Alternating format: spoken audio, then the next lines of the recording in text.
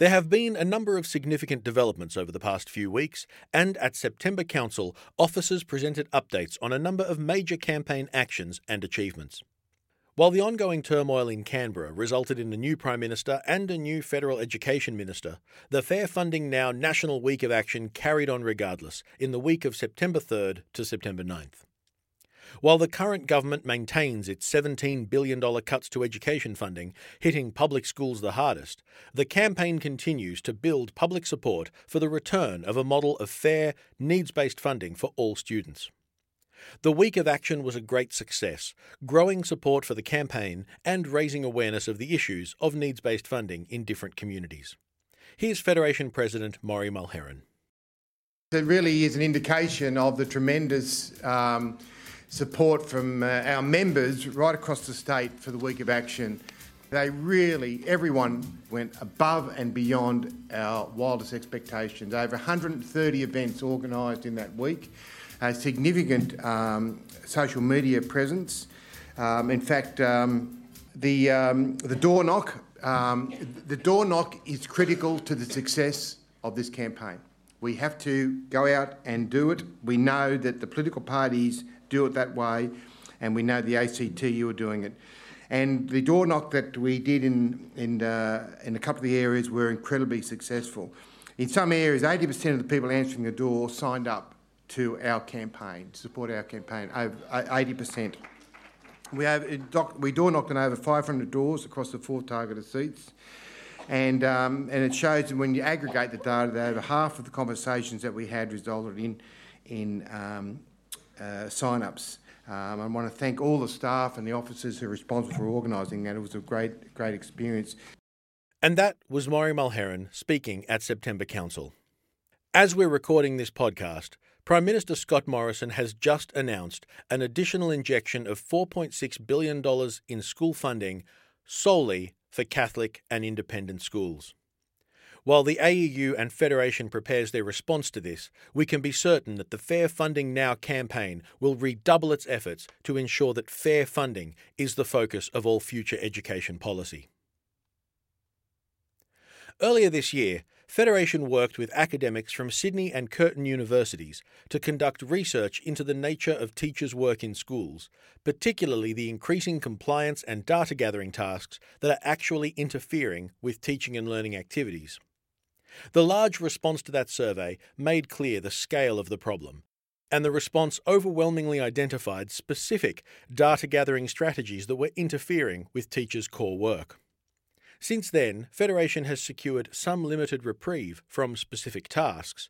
However, the ongoing efforts to roll back mandatory compliance and data gathering activities continues.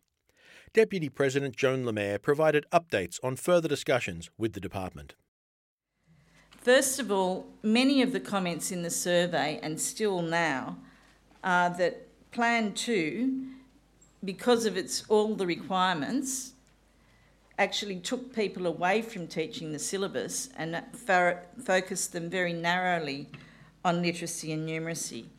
And in the letter that was handed out to you this morning that goes with the recommendation, I think it's important that they're saying now clearly what Nessa said to us after we forced Nessa to say it to us, is that the key messages now in all communications and professional learning on the use of learning progressions are that syllabuses are the focus for planning, programming, teaching, learning and assessment. Literacy and numeracy progressions are tools to support this. I believe, because I've partway done it, that by early term 4 we'll have a guide around reclaiming teaching and learning with some questions like we did on the data, and hopefully also some specific things around the 4 things that we raised with the department: Plan 2 and learning progressions, VET, HSC monitoring and reports. The department did commit to us that they would provide us with a draft letter around reports where they would acknowledge about the need for them to be time efficient and manageable. That was Deputy President Joan Lemaire. While this is a large and multifaceted issue, workplaces are invited to engage in individual actions that can help further this effort to reclaim teaching and learning in schools. Information has been sent to all workplaces in the latest edition of TEFED Action. Another ongoing matter of importance to teachers is the design and building of schools. Increasingly, classroom spaces in new or refurbished schools are being designed with little pedagogical knowledge or are based on assumptions and directives unrelated to effective teaching and learning. This has been the course of ongoing conflict for many years, and so it has also been the focus of ongoing negotiations between Federation and the Department. At September Council, Senior Vice President Henry Rajendra made the following announcements. Off the back of very strong positions this union has taken, particularly this year, around schools infrastructure, the whole unregulated process, the fads that are coming and going, in particular open space learning, the staffing attacks on our schools where there's an amalgamation, the department moves quickly to cut teaching positions and other positions to save money, and also leaving it for individuals to do whatever they like in terms of what they see should be their own little renovation rescue for their school. Well, that's all going to come to a halt because as of yesterday afternoon, the department has agreed with the union's position that the union now will work in a bilateral relationship with the department to revise the whole building codes and guidelines, which is called the Education Facilities Schools, it's a funny name, Education Facilities Schools Guidelines. That's the first. So we have our hand, the union's hand, the profession on what those codes should look like. So for the first time, we will have, in the most wholesome way, the profession determining what our learning spaces would look like and not architects driving pedagogy. Not architects. And that was Henry Rajendra. In addition to securing agreements around the design and building of schools, Federation has also secured agreements for a moratorium on staffing transfers during refurbishments and changes to schools, maintaining staffing levels from the day of the announcement of any such refurbishment until 2 years after the completion of the work.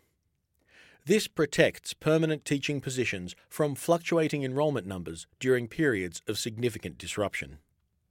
Finally, September Council also heard another significant announcement regarding incentives to recruit and retain teachers in rural and remote parts of New South Wales. Here's country organiser Brett Batali. The department accepted our position that we don't want mobile phones. We do have mobile phones. We've already got a laptop. We've already got an iPad. So make these allowances flexible so that teachers can actually choose what they spend it on. To that end, they have now allowed for teachers to buy their own houses and paying an allowance for that as well. So that's fantastic. In 4-point incentive transfer connected community schools, this starts next year, an additional $20,000 per annum. In 6-point rural and remote incentive transfer schools, an additional $20,000 per annum. For 6-point connected community schools, an additional $25,000 per annum.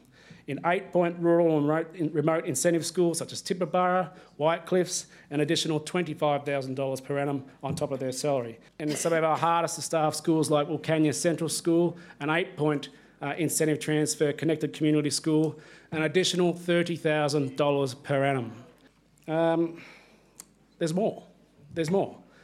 So, and on top of the $30,000 the teachers will be receiving for living in rural and remote areas. If you are a 6-year experienced teacher, if you're proficient or have been proficient for 6 years, and or if you're a pre-2004 teacher, then they're going to give you another $10,000 per annum for 5 years if you were to work in a 4-point, 6-point or 8-point connected community school or a 6 and 8-point rural and remote school, so that's all Broken Hill schools.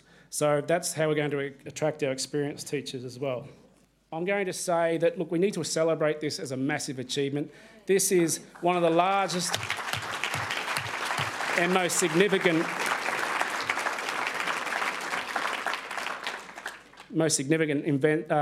investments in rural and remote education. It's all because of the Gonski campaign that we've run for so long, and you should be congratulated for that. I'll finish on this. There's never been a better time to recruit Council. The next time I run into a potential member in Wilcannia and they ask, what has the union done for me? I'll say, oh, how about an extra $35,000?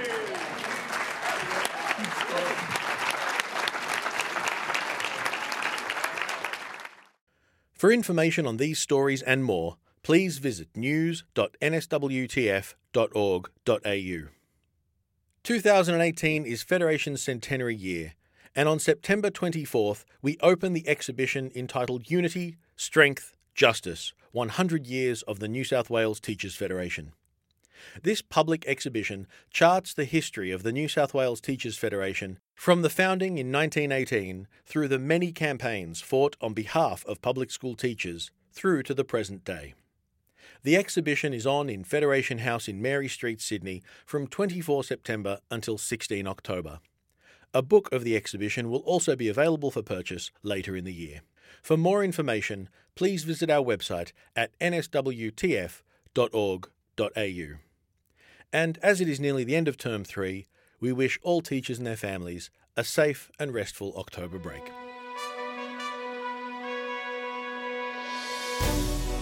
Federation Update is produced by the New South Wales Teachers Federation, spoken by Cameron Melcher, edited by Jason Nicholas.